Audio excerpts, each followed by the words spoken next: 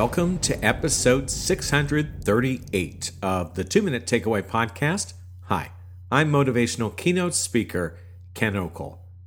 Customer complaints are often quickly dismissed when they may provide a goldmine of information.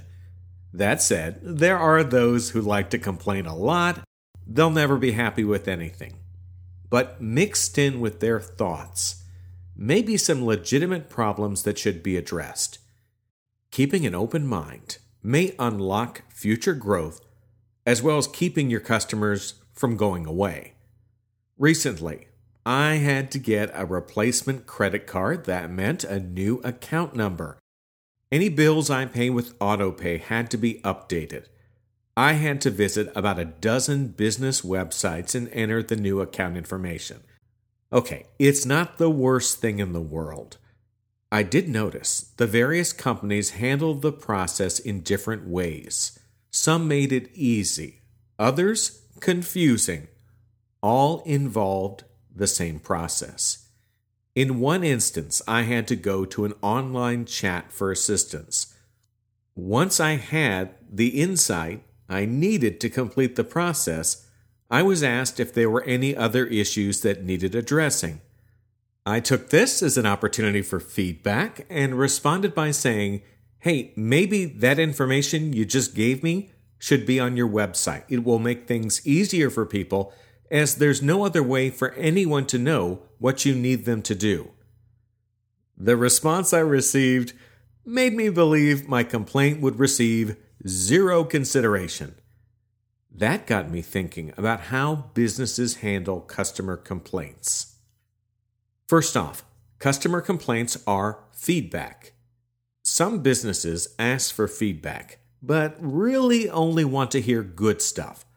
While praise is good, the negative feedback may provide a key to customer retention. Not being willing to consider your shortcomings may limit your future potential. And even if a problem can't be solved in the moment, it's smart to acknowledge it. And if you just have employees ask open-ended questions with little consideration for any negative responses, then you're not really using questions to generate potential change. Next, do customer complaints define you? With those companies that made it easy for me to update my credit card information, my opinion of them has not changed. For those that made the process more painful or challenging, my opinion of their brand has gone down. Keep in mind, this process is outside the core offerings of the business. But when I evaluate them, the small problem is part of the equation of whether I continue to do business with them. If there's a business with the same level of overall quality that doesn't have a little problem that bugs me, then I'll likely switch. An issue outside of what you do could impact customer loyalty. Let's talk about if there's a forum for fixing problems. When customers share problems or concerns, are those thoughts collected and quickly dismissed, or collected and discussed with a group? Simply collecting customer complaints doesn't mean any improvement will happen. Create a committee to consider the feedback and empower them to make changes. Again, not every complaint has merit or can be solved, but they should be reviewed. It may also be smart to provide feedback to the person who submitted the issue. This can range from a simple acknowledgement to letting them know that changes are coming thanks to people like them. Finally, in case you haven't realized it, you should worry about complaints. In a busy world, not everyone has time to give you complaints. They simply take their business elsewhere if they're unhappy, and you'll never know why.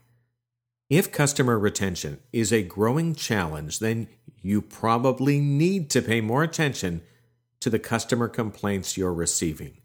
One complaint may represent the view held by many. Want to find out if I am taller on stage? If so, then go to my website, kenokel.com. While there, You can read some of my articles, you can watch some clips of me on stage, and you can sign up for my 3-part course. It's free. That's all about improving your performance on the job. Thanks so much for listening. Hope you're enjoying this series. Subscribe if you want to hear more. I'm Ken Okel. Take care.